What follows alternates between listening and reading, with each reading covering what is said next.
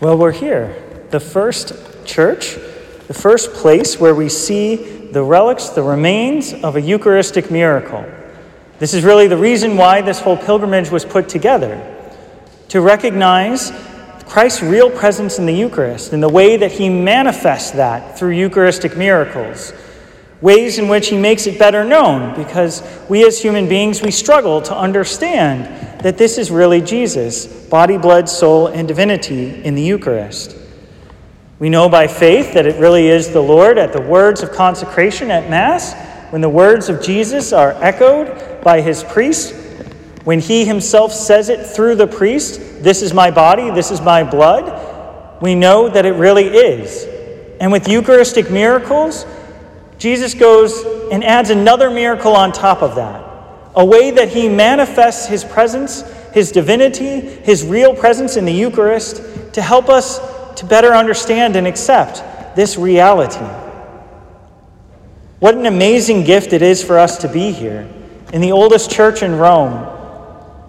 As I was talking to the sacristan and the other person present and our escort, I was informed that we are the first tour group to come here specifically for the Eucharistic miracle. And they believe that its popularity, the desire for people to see it, is because of Blessed Carlos Acutis, who made all of these Eucharistic miracles known through his collection that he had made and posted online.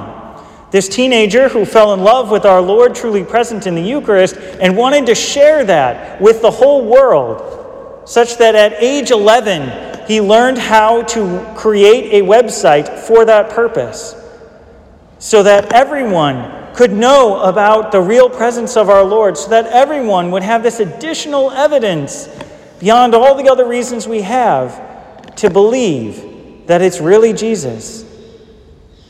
As many of you know, I have a special love for our Lord in the Eucharist, and having a scientific background, I love it when he manifests that, when he makes it known through these Eucharistic miracles. And so it's a great gift for us to be able to go to a chapel that's normally locked and not available to the public, to actually see what remained of the Eucharistic miracle here in this church, here in this Church of Prudentia. To have this opportunity to see an indentation in the stone where, when there were doubts about our Lord's presence in the Eucharist and an accidental dropping of the host, it left a mark there in the stone steps to help us understand that it's really him, to help us accept what we had already known through the teaching, through the Gospels, through the early church fathers, that this is really our Lord. And why is that so important? I mean, we might think, okay, it's Jesus. That's great. That's nice. He's still here somehow.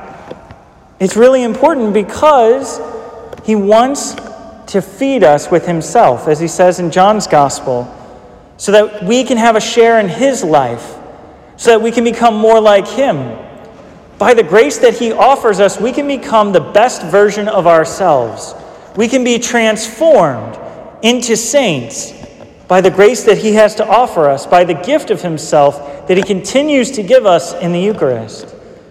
Today we are also celebrating St. Vincent de Paul, who is one of our secondary patrons for the Archdiocese of St. Louis. St. Vincent de Paul, as we heard in our collect, one of our early prayers at the beginning of Mass, is known for his charity to the poor. He's also known for trying to form the clergy, the priests, to help them know the faith, to help them to be able to have a love for our Lord as well. And that love that we have for Jesus, in that transformation that we have to make us saints, prompts us not only to be present with the Lord in celebration of the Mass, to worship him, to praise him, but also to love the Lord present in the poor, to love the Lord present in each other. And this is something that St. Vincent de Paul manifests in all of his good and charitable works, his special emphasis on love of the poor, Christ truly present in other people, especially in a unique way in the poor. And then also his formation of the priests.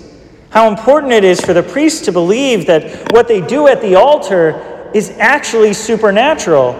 It's so important for even priests to believe that this is really Jesus. Because if the priest believes, the way he celebrates Mass is going to reflect that belief. And when people see his belief, it's easier for them to believe too. And so for St. Vincent de Paul, to form the priests, to help them to love the Lord and to serve the poor, is very important. For us to be able to celebrate this on our first place we visit for the Eucharistic miracles, where one actually took place, what a gift, what a blessing, what an honor to be here on this day. And so let us reflect on how much we are blessed. Let us reflect upon the profound love that the Lord has for us, that he would give himself to us in the Eucharist. This great opportunity to see the evidence that he has of his real presence in this Eucharistic miracle. Let us just take this next moment of silence to thank the Lord for bringing us here safely and for all the other gifts and blessings he has given us as we prepare to meet him in the most Holy Eucharist.